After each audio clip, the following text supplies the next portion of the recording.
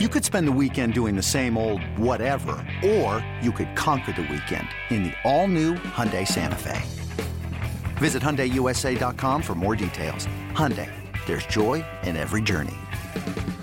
The Padres trying to put an end to the D-backs' 13-game winning streak. Not sure what's going on in that hot tub there, but they certainly know how to have a good time in Arizona. Pick up the action, 2-0 Pods in the fourth. Here's a line drive right field and fair down the line. Coming home is Hedges. An RBI triple for Manuel Margot. And now a 4-0 Padre lead. Chopper, third base, fair ball. Umpire about to call foul. That's down the line. That's extra bases. Myers will score. Solarte's going to second. The Boo Birds are on Patrick Corbin. Amazing. Time to shut the door. 2-1. Ain't going to shut it. In the gap. He's got nothing. That's going all the way to the wall by the 4-13 sign in center field. Descanso will score, making the wide turn. He'll hold on. Ouch. 8-6. Stammen is the fourth pitcher used by the Padres. Marte strikes out. Stammen gets out of it. Now the 0-2 pitch.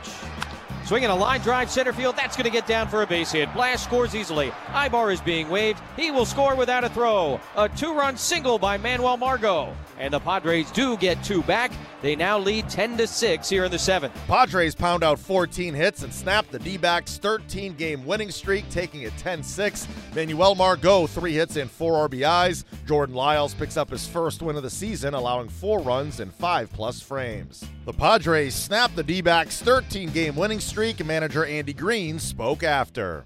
Yeah, shoot, they fought really hard too. You get up 8-0. Most teams roll over and die. That team doesn't. You really have to beat them, and they made us do that. I thought the biggest hit of the night was the Manny Margot 2-out single off Hoover that drove in like the 2 insurance runs and put us up 10-6.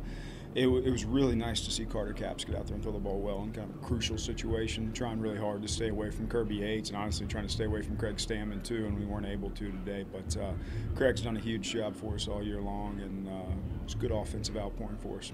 Your thoughts on Jordan Lyles' effort tonight? He was solid. I thought he tired there towards the end. I mean, at least my perspective, some of the velo came off the fastball and location wasn't as precise as it was early. I thought he was really good through the first few innings, making some good hitters miss good pitches, and then probably the fourth and the fifth you look up and started to find the center cut of the plate a little bit more than he was. But overall, I think it's a step in the right direction from last time. You talked before the game a little bit about the challenge of driving in runs the last 2 games in the St. Louis series. You guys did a nice job tonight. Did you feel better about the at-bats you put together, especially against Corbin, who's been throwing the ball very well lately? Yeah, I thought we were aggressive against him. I thought whenever he made a mistake over the plate, we put a good pass on it.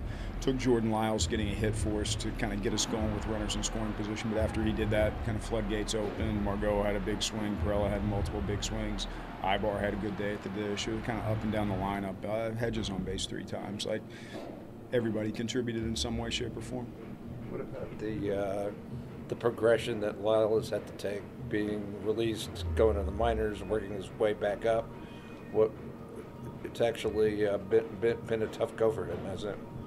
Yeah, I don't think the year's probably played out how he designed it to, but he can still make the most of it at this point in time, put himself in a good position going into next year, and he's getting an opportunity to start right now, and I think it was a step forward from last time, and if he takes another step forward, you can see the stuff. It's starter stuff. It's a real 4-pitch mix, and he has the ability to get guys out, and as he gets extended, we'll see how many innings he can give us next time. Is he in the rotation for you for the rest of the way?